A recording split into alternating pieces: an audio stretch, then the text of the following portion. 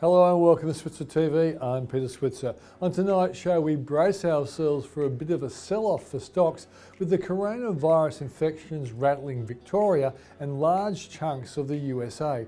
We're holding our breath to see how Wall Street responds to rising infection rates in the US, and we want to ask our experts how they are set to play a stock market that has been rising strongly to one that is now going off the boil.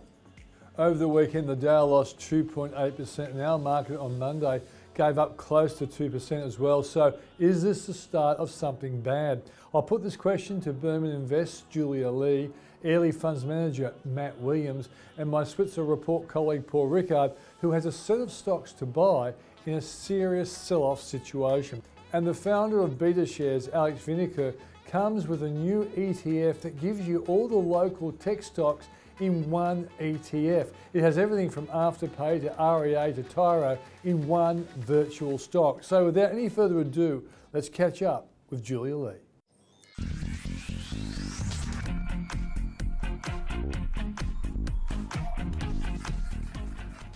Well, as we do each week, we catch up with Julia Lee to see how the market's going and what she's liking and not liking right now. Thanks for joining us, Julia. Great to be here, Pete. Okay, let's kick off a couple of things. The market was down today. I wrote something in the Switzer Report today looking at 10 reasons why the market might go down after such a strong rally. What do you think is going to happen to the market in the coming weeks? Look, we were selling out of some positions last week and taking profits in anticipation for a little bit of weakness. And I suppose the reason why we have been buying puts and some protection in the portfolio is in case we do see extra volatility coming in July.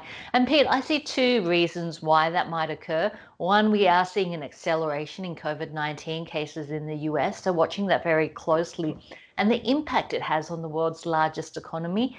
And secondly, if we have a look at here in Australia, July is traditionally confession season, where companies give us an update on what to expect for the full year numbers before the full year reporting season in August. So given all the disruption, we are expecting to hear some soft reports coming through. I guess the big question is whether that's already priced into the market or whether we see further weakness. What about Alan Joyce's revelation that we won't be travelling overseas until the middle of next year? That really has hurt the likes of Webjet and Flight Centre. Do you think that their pain is permanent, or they'll eventually get a recovery once we can see some light at the end of the travelling tunnel? Yeah, I think that there are opportunities there, but those opportunities are now further out given the developments that we are seeing in some of the biggest economies in the world. And the fact that we are seeing rising cases still in places like the US, Brazil, and India means that international travel, as we know it, is probably off the cards for at least a year, if not a couple of years, and 2 or 3 years to get back to more normalized conditions. So look, investors had initially been pricing in a year of disruption, and now that's gone out to 2 to 3 years. So I don't think there's a huge rush at this stage to get in on the travel stocks. And of course, we have seen those travel stocks being impacted negatively. So even things like Sydney Airport, you'd expect to see a bit more weakness come in. And obviously, we've seen weakness in the likes of Webjet, Flight Centre, as well as corporate travel. So look, those travel related stocks that are related to international travel, I think definitely some weakness there. And instead, I think it will be domestic travel that Australians will be focused in on. So maybe we'll do more driving holidays so the petrol stations might benefit. Okay, so have you pinpointed any stocks that are going to benefit from an Aussie economy that will be domestically focused? And I know I wrote a story where I actually said that we have to get used to not going to Europe or the USA, but maybe going to Margaret River or Cable Beach or Northern Territory, because that's where our one-time tourist dollars used to be spent, but now will be spent at home. So there must be businesses that will benefit from that. Yeah, well, when we look at Qantas and even the old Virgin, there was an international travel component to it, but there are a couple of airlines here in Australia which are very domestically Mm. focused. So I guess regional airlines, or Rex as we know it, did see a sharp increase today on expectations that it's going to start traveling to the capital cities. So if you want a pure domestic play, something like regional airlines, I guess has a great track record and less risk given the international travel component isn't there. So, look, regional airlines has been well supported on the back of that. But as Yeah. I mentioned, I think more people will be driving. So anything related to driving, whether you're looking at Babcoor, whether you're looking at the petrol stations, I think that we'll see some strong support there. And then, of course, as people lack confidence because of these COVID-19 flare ups, I think that people's footprints just get smaller and Mm. their world gets smaller, which means that some of those more local supermarkets like Metcash, which we do own, I think are a beneficiary. And Metcash's last update just over a week ago, they said that they saw very strong sales coming through in April, May, and June, whereas some of the larger supermarkets started to see a bit more normal conditions coming through in the latter months. But it looks like Metcash, the customers have been sticky and they've been shopping local. Mm. And I guess, when you think of, people like you and me and my wife Maureen, when we go overseas, we buy a lot of stuff. And if we're not going overseas, we'll be buying stuff here. So a lot of, like clothing stores and stuff like that could get, a much better period for the next 12 months or so. Like, I guess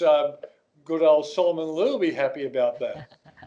If there were all sorts of different fashion companies listed on the market in clothing, I would be short suits and long tracksuit pants because Yeah. working from home, look, we're not going to have those. Lululemon stuff.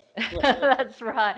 And look, some of that we have seen come through. Accent has been doing very well, which owns Athlete's Foot, Platypus, and Hype DC, which is more sneaker type of businesses. So people are obviously still walking around their neighborhoods. They're just not wearing their dress shoes.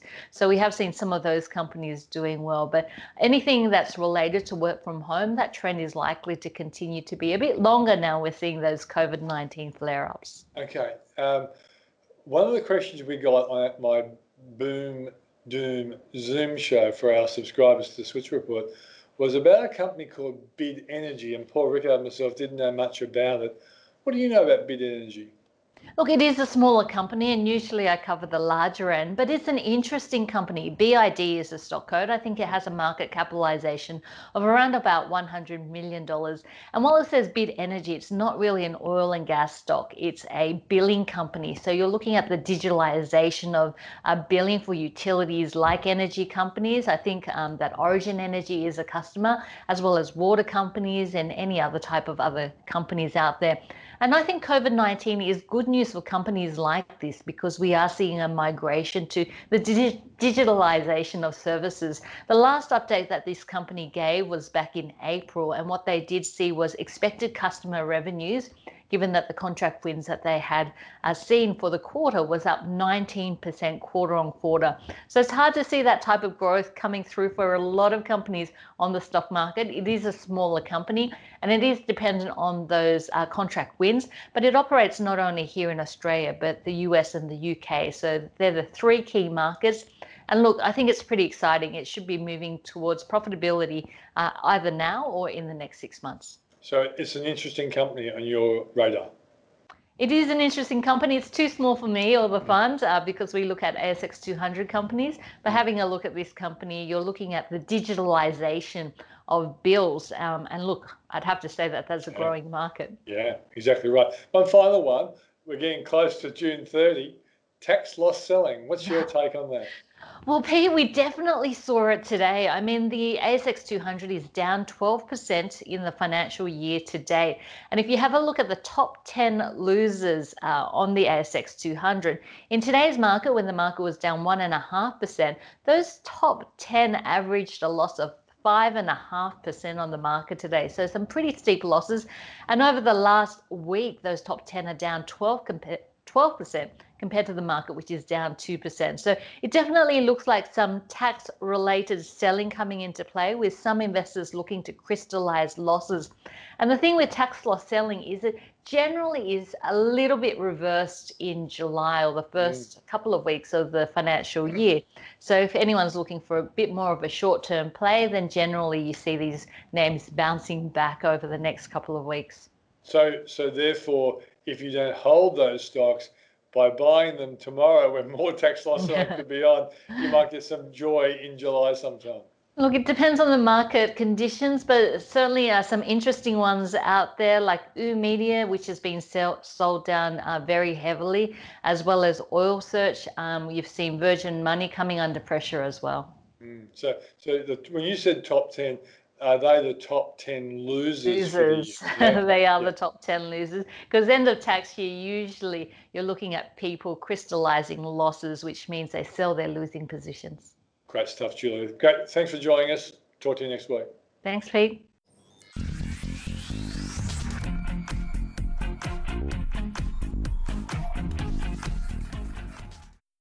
Well, the market looks as though it's set for a bit of a sell-off, but we don't know how bad it will be. Paul Rickard has looked at a number of stocks that he'd be willing to buy if there was a sell-off, and a few stocks he wouldn't want to touch if there is a serious sell-off. Paul, let's have a look at this table you presented here. Yeah, I thought a good way to look at what to buy in a second wave, Peter, is to look at what happened during the first wave. Doesn't mean history's going to repeat itself. We don't always get a carbon copy, but you've got to expect that some of the behaviours we saw back in February, March, April will be the same in a second wave. So not exactly the same, but I think it's a good guide. So just recall what happened. The market peaked about February the 20th, Peter. That's when it hit 7163. We hit the bottom on March the 23rd. It only took 5 weeks to get down there from 7163 down to 4546. We made our way back to the next peak on June the 10th at 6148, and we've come back a little bit since then. So top to bottom from those two dates, it went down 36.5%. It's gone back up 35.2%. But how much do they have to come back to get back to where they started from? 36 down is not equal to 35 up. It's got to be 36 down. It's got to be about 57% up. So we got back about 2/3 of the way that was required. Yeah, we're about 20% short or so from where we're. Okay. So let's go and talk about the stocks that you like. If there's a sell-off, basically this is the buying opportunity stocks, aren't they, Paul? Yeah, I mean, look, really one of the big lessons for the sell-off, Peter, and I'll show some of the data in a sec, was really that the best companies did best. That is, the companies, the sort of the stocks I'd describe as the ones that you always want to buy for a decade, right? Either because they're always growing, they've got a dominant market position, strongest balance sheet. They actually held up the best. So let me just show you a couple examples to demonstrate that. First of all, in the banking sector, compare CommBank and NAB. CommBank's the market leader. It's so far in front of the other banks. It only went down about 38%. The NAB went down 49%. Westpac and ANZ were between 45 and 47%. So of the four stocks, Commonwealth Bank only went down this much, the others went down that much. And I think if you're looking to buy a bank in a fall, you would buy Commonwealth Bank over the other three. Conversely, it didn't come back as much, but it didn't have as much to go through. The other company I want to highlight there is CSL, Peter. This is, I think, a company for the next decade. It only lost 16.7%. Which says a lot. Which says a lot about it. Hasn't come back much, but one of the reasons it didn't come back as much is the Aussie dollar went up. And if anything, it's been held back because it earns so much of its revenue in Australian dollars. Another stock to highlight there is right at the bottom, Peter, is Xero. I reckon Xero is a terrific business. It only lost 32.8%. Compare that to, say, Afterpay above at 77% in the same sort of tech domain.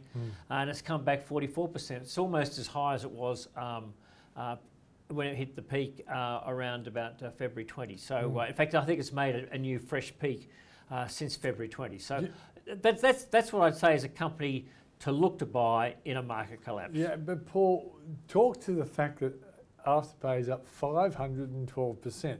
Something irrational has happened there. Yeah, I mean, look, I think, Afterpay, I don't think anyone could believe the $8.90 it got to. Now, it's something higher than this. It's gone higher than June 10. It's around about $56, $57.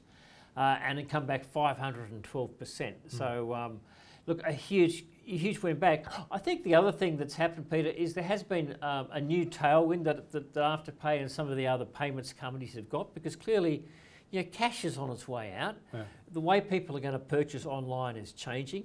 That's playing into the hands of people like Afterpay, as a lot of generation of people won't get credit cards, and so it has got a strong tailwind behind it, which you could say has been helped a little bit by the pandemic. But I think it's more of a function of, Peter, it just got to, sometimes when markets panic, everything goes down, and it just got to some absurd levels, and people, one stock. You also remember the Tencent came in after that. Yeah, the Chinese are bought into and said, look, this is a great company, and that probably showed the way for a lot of Australian investors. Okay.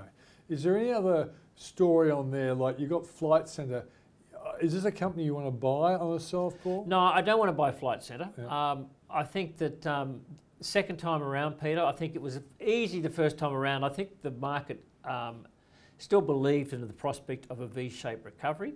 And certainly, if not an economic V-shaped recovery, we perhaps an easier, lockdowns coming out quickly, travel restrictions would go. I think if there's a second wave, Peter, a lot of those assumptions about both the V-shaped recovery and, how preparedness to open up borders and for people to take the next leap. I mean, there's a confidence issue here as well. I think it's going to be really hard for the travel companies. So I think whereas it was a great tip that you gave back in late March, early April, to buy the Flight Centres and the Webjet and the Qantas, I don't think if there's a second wave, Peter, I'd be saying the same. No. The other one I talk about is Woolworths. Woolworths, it actually went up, or it did really well in the move down. I think people obviously saw the sales, but they forgot about some of the costs, which was always going to be there. But I've got a feeling that some of the defensive stocks, Peter, are going to do better in a second wave, because I think the second wave sends a story that, as I said, it's more likely to be a W or a U-shaped economic recovery. That means a hard slog. It means it's going to be really tough for some of the stocks to get their earnings back up. And I think defensive stocks, because of the reliable income, less uncertainty about revenue, might just do a little bit better. So I think the other thing is to look at for some cheaper defensive stocks in a sell down. And I guess when you look at CSL and Woolworths, both of them didn't fall much, they haven't come back much, but they are solid companies when people get scared. Yeah, they're going to be in business in the next 10 years, 20 years. I think CSL, it's just more the currency impact, Peter, I think has probably stopped it. But look, I think it's one, if you get a whip down and, there's a bit of panic, that's a company to load up on. Yeah. And I think Woolworths is probably almost getting towards the same situation, simply because it's been held up in the recovery. Okay, that's Paul Rickard looking at the stocks to buy if there is a serious sell-off. Well, everyone would like to beat the ASX 200 index, and one guy who's going to be trying to do it in the company of someone like Hamish Douglass from Magellan is Matt Williams from Airlie Funds. Matt, thanks for coming on the program. Thanks, Peter. Tell us what this product is that you're doing in concert with Magellan. Yeah, so Airlie is a wholly owned business within Magellan, but Airlie concentrates on Australian shares only. Magellan, obviously, the experts in global investing. Yep. So the Airlie Australian Share Fund is basically a long-only ASX-dominated fund. And the innovation that we've brought with Magellan, who've come up with this, is that previously, if you wanted to have a listed fund and a managed fund, you basically had to have two separate pools of money. Even though you might have run them the same, you had two separate. Now, we've basically got one pool of money, but you can come in at either via any entry point. So you can come in via a platform, or you can fill out the forms, or you can buy it on the ASX with the ticker AASF, but basically you're then part of one big pool managed fund. So we think that's quite interesting. We think a lot of other managers will be interested in that. It lowers the cost for the fund managers, and hopefully it's something that retail investors will like to do, just buy it on market, buy a managed fund on market. Okay, so let me get this right, because people would have heard what you've said then and not been completely sure. They understand the ETF part. That would be a listed ticker code. What is the ticker code going to be? AASF. Good, okay. Not as good as Switz. I got lucky, they gave me my nickname. But on the other side, it sounded like a unlisted type product that people are used to going to a managed fund. Is that right? That's right. So it's traditional, on the unlisted side, it's just the traditional managed fund. Yeah. Will there be a unit price and which Yep. will be calculated on a daily basis? That's right, yeah, exactly. But then then it's just basically, it's the same fund, but you can just access it on market. Yeah. And you're in the same pool of money. And I guess there are people out there who have been used to listed funds and they would like that if they've had a good experience with it. But I would have figured like younger, more online investors would be more used to the ETF one, and that's probably, you're catering for two sorts of audiences. That's right, yeah, you're spot on. I think there's so many people, as I've travelled around talking to advisors around the country, financial advisors, there's so many now looking to go direct for their clients, direct into the market via an ETF or other sort of listed vehicles. So there's much more interest in bypassing the unlisted world and just going straight to listed. Okay, we should explain to people, some people might have heard the name Airlie, would have probably read it in newspapers like the AFR and the Australian when you guys were quoted, but you really haven't been in the retail space before, have you? What have you been doing? Yeah, so Airlie was started by John Sevior in 2012. I and the co-manager of this fund, the Airlie Australian Share Fund, Emma Fisher, we joined in 2016. John and I had worked together previously for quite a few years. And then in 2018 we joined Magellan, we merged with Magellan, and in that same year we started this unlisted retail fund. So traditionally Airlie has been institutional. So the big super funds, they're clients of ours, they give us money to manage on their behalf, and that's been our traditional business. But now with the Airlie Australian Share Fund, we're branching out into the retail space. Is a part of it, apart from leveraging off your good reputation, which you wouldn't argue with me on that point? No, absolutely not. But because there is a much greater appetite to invest in the stock market now, so therefore it just seems sensible to actually be closer to the people with the money rather than waiting for the money to go through advisors and then to you. Exactly. So advisors, platforms, then to us, or from advisor to us. Via the unlisted, it's just a much simpler way, we think, and we think this is the way the future of the managed funds business will probably go over the next few years. What do you think is your competitive advantage? What do you, apart from your great reputation and your self-belief, what is Airlie's competitive advantage when it comes to how you get? Because ultimately you want to beat the ASX 200 index. Otherwise, people may as well just buy an ETF for the index. Exactly. I mean, that's the reason we get that's the reason we get up and do what we do. We've got to try and beat the index, and as we know, just beating the index a little bit each year. Hopefully, you beat it a lot, but by beating it just a little bit each year, the compound effect of that is quite significant on people's savings over a long period of time. That's the whole reason for active management. Well, but Matt, and I'm going to push you because you would have thought about it, and a lot of people who watch this show are learning about investing.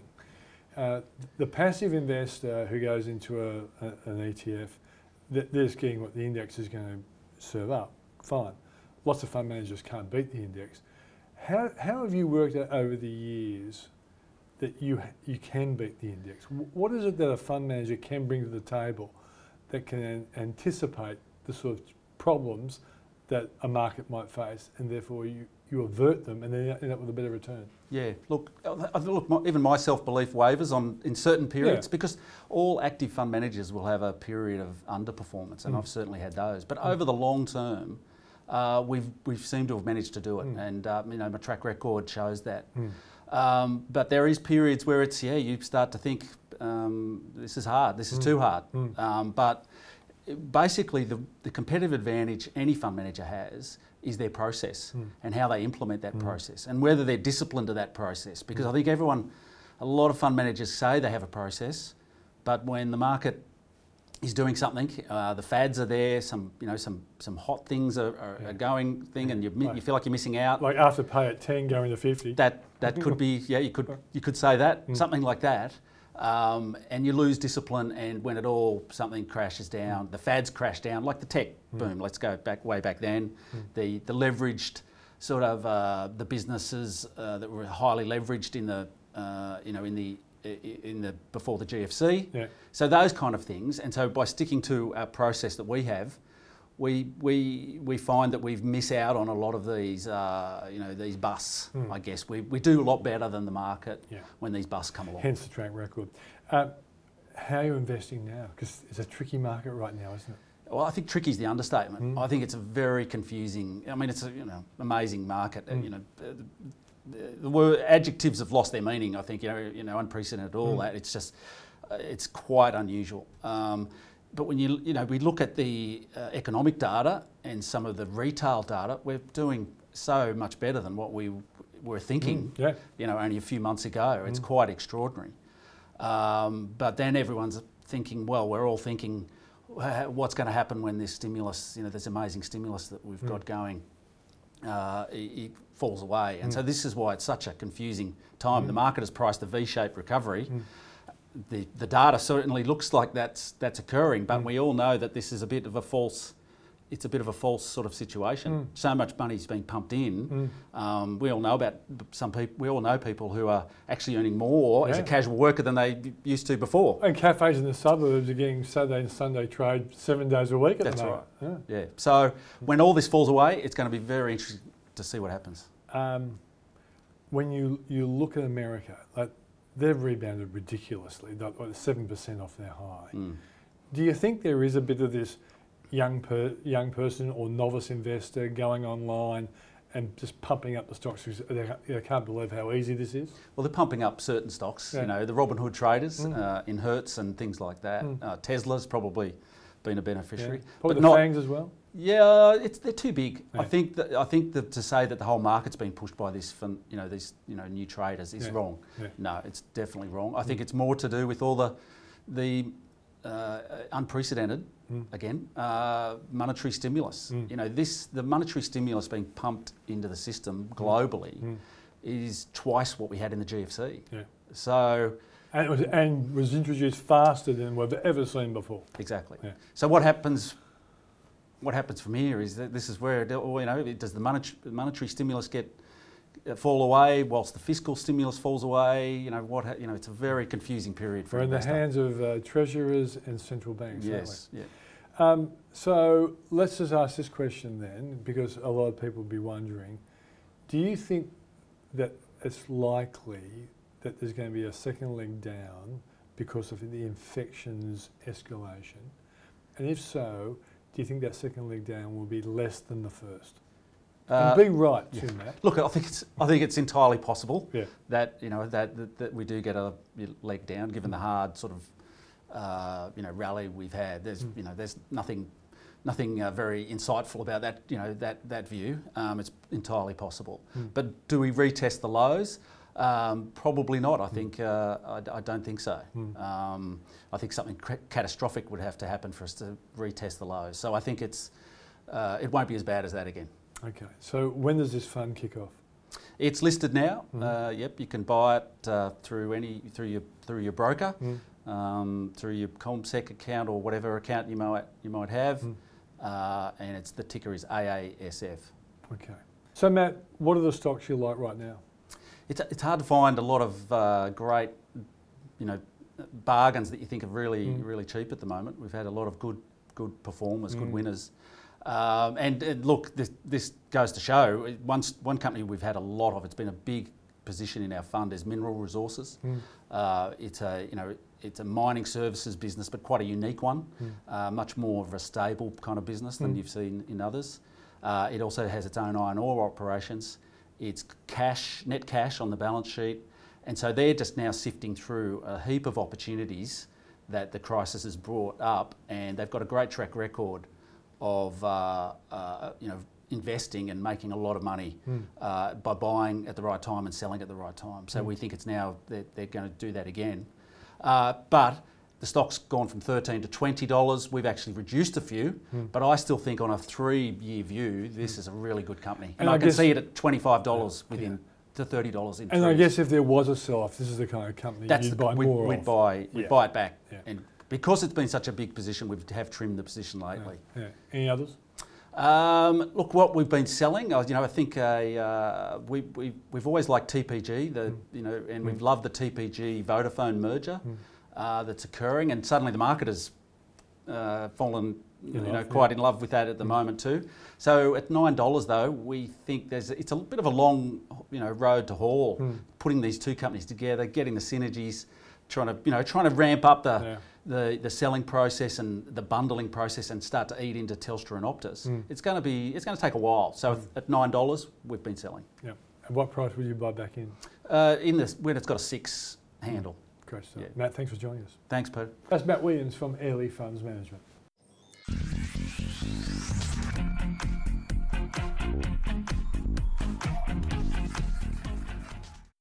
Well, everyone likes to invest in tech stocks nowadays, but which one do you invest in? BetaShares has created a new fund, a tech-oriented ETF, and Alex Vineker from BetaShares is here. Alex, great to see you again, mate. Likewise, Peter. Good to see you. Tell us about this new ETF you've created. The new ETF we have recently launched is trading on the ASX under the ticker ATEC, and it is the S&P ASX All Technology ETF. It's quite an exciting development for BetaShares. We've launched our business about 10 years ago, and we have really launched our business with the purpose of providing investors in Australia with value-adding investment solutions. And when we looked at the Australian market 10 years ago, what we've observed is that Australian portfolios have very heavily skewed towards the traditional blue chips. And we're talking about the banks, we're talking about the resources companies, telco allocation here and there, and in the supermarket. That's essentially the core of the Australian portfolio when you look at most statistics. Whereas most people allocate to equities for the purposes of achieving growth. Right? You allocate to fixed income, to cash, for other things, for more defensive exposures, but equities is about growth. Yeah. Now, when we looked, and this is the exercise we've undertaken 10 years ago, when we've looked at the Australian market, we felt there are some key growth components that are missing. And technology is definitely one of them. And I personally have a passion for technology. I'm a big believer in disruption and entrepreneurship, which is why I've obviously started the business with my team at BetaShares. And we have set out on a bit of a mission to bring genuine global growth opportunities to Australian clients. So we have started with our NASDAQ 100 ETF, NDQ, which is the first of its kind in Australia, still is, and of course that includes your Amazons and Facebooks and the FANGs basically as we tend to refer to them now. We have then taken our focus to Asia, and we've launched an ETF called the Asia Tech Tigers, which gives you the Asian technology leaders, the Tencents and Alibabas, etc. We've got a phenomenal, even though it's still small on relative basis, a phenomenal and exciting technology sector now on the ASX, which we didn't have 10 years ago. Yeah. And we thought it's quite exciting and it's quite fitting in many ways for us to be the firm to bring an ETF, ATEC, which allows Australians now to get exposure to a portfolio of leading Australian technology companies as easily as buying a share on the ASX. Yeah. And now, one of the things you have also brought to the table is a gift in coming up with great names, like ATEC, Australian Tech. All right. Let's give us some of the other ticker codes that you've come up with. Oh, look, I mean, HACK is a good one. That's a global cybersecurity ETF. Beauty, that's not so bad. USD is the US dollar ETF. Yeah. I mean, we've got a few. Yeah, you've done well. We've got a few. Drug is the global healthcare ETF. I mean, that's but I must disclaim at this point in time that none of the credit belongs to me here. No. This is all teamwork. This is not Alex Vineker work. Yeah. You're a techie kind of guy, Alec, not a creative. I'm not a creative guy. No, but still we like you.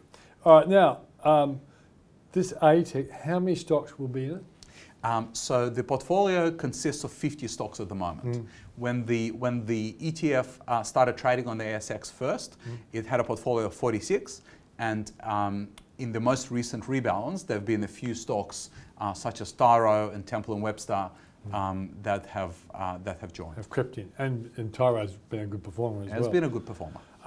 So what is the criteria for putting companies in the tech? So, well, like with all ETFs, one of the key criteria that we look at is liquidity, is ensuring that the company is above a minimum market cap threshold, Yep. which in this case is over $100 million. And in addition to that, ensuring that there is enough liquidity in the stock. That's one of the key criteria, basically. So market capitalization and liquidity. Yeah, and so a lot of people watching the show might not know what you mean by liquidity. Explain what it means in relation to the stock and why it's important. Yes. First and foremost, free market capitalization, basically. Yeah. So free float. Not held by a small number. Indeed. Close owners or something, whatever. So something that can buy and sell on the market pretty easily. First and foremost. Okay. In addition to that, on-market liquidity. So one of the things that's critical with an ETF, and this is a big distinction here to be drawn between a closed-end listed investment company and an ETF, is that every day there is net buying in an ETF. The fund manager, as in beta shares, will go and acquire the underlying stocks, basically, in the open market. Yeah. And vice versa, when there is net selling, the ETF will sell the underlying stocks. So liquidity of the underlying portfolio is absolutely critical. And the criteria that we use for ATEC is the same criteria, say, as we use for the NASDAQ 100 ETF. So index construction rules are quite robust. Okay. What else does someone need to know to be comfortable about buying this tech stock? Look, the critical thing with technology allocation, in our view, is that it is a high growth sector, and high growth also means high volatility. Yeah, it can go in both directions. It can go in both directions. Yeah. And this is an example where the magic of diversification definitely plays its role. Yeah. I mean, we have seen some of the market darlings, Afterpay. Afterpay, which has been a strong performer, of course, has suffered quite a significant market drawdown when the COVID panic hit. And the sell-off was quite violent. Yeah. And of course, the recovery has been spectacular Quite violent as well. Indeed, the recovery has been spectacular as well. But the importance of diversification here cannot be understated. So the one thing we always talk about to our clients is not to have, importance of not having all the eggs in one basket. And I think in the technology, which is a high beta exposure, basically, the technology sector, diversification definitely pays dividends. Importantly as well, the index does a lot of the heavy lifting for the investors. Because of the quarterly rebalance that it undertakes, what it means is that some of the winners of the future may not be in the index today. And if you're an investor who is simply trying to pick stocks by herself or by himself, you may pick a few stocks that you like today, but you also need to remain extremely vigilant to make sure that A, they remain appropriate for the future, but B, you also continue allocating to those that are coming in. So here, the beauty of the index methodology is that it continues doing the heavy lifting for the investor, and those companies that will be long-term winners in the technology space will be included in the index methodology. Okay.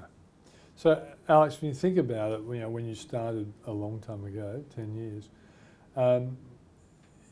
did you always think that you'd have such a big supermarket of ETFs? Because that's what you've basically created, like a supermarket of ETFs where people can go down a corridor with the trolley and say, I have a bit of tech, I have a bit of, you can bear the market or you can gear the market, all these sort of things you've done.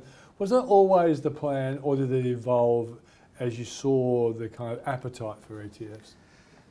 I suppose, like all good things, it's an evolutionary process. I would say that sitting here right now, we're almost 10 years into the journey. We launched our first ETFs in December 2010, and we had zero under management. Today we have over 11.5 billion under management in over 60 funds, and of course, I would say, when we sat down and put together the initial business plan for Beta Shares, yes, we thought there are some great opportunities to bring innovation, true innovation to market. But I think it's also fair to say that investor preferences and investor needs change over time. Yep. So, if we take our cybersecurity ETF, 10 years ago, I would not have thought that there is an opportunity to bring a cybersecurity ETF, or that cybersecurity would in fact start replacing physical security as the more important measure for people keeping their information or their wealth safe. So there is always opportunity to iterate. I think you also learn a lot of lessons. I think there's no doubt about that. We have learned a lot about the investor base in Australia. We have got a lot more trust, of course, as a business than we've had 10 years ago, and that's not something that we ever take for granted. We've got to work every day, having to earn that trust. But having tens of thousands of investors that interact with us on a regular basis gives us a phenomenal insight as to what's relevant in the market and what's not. Okay. So we kind of evolved from doing our own desktop research and a bit of guesswork in early days to now having most of our decisions informed by clients. Okay, just two other questions. The importance of market makers.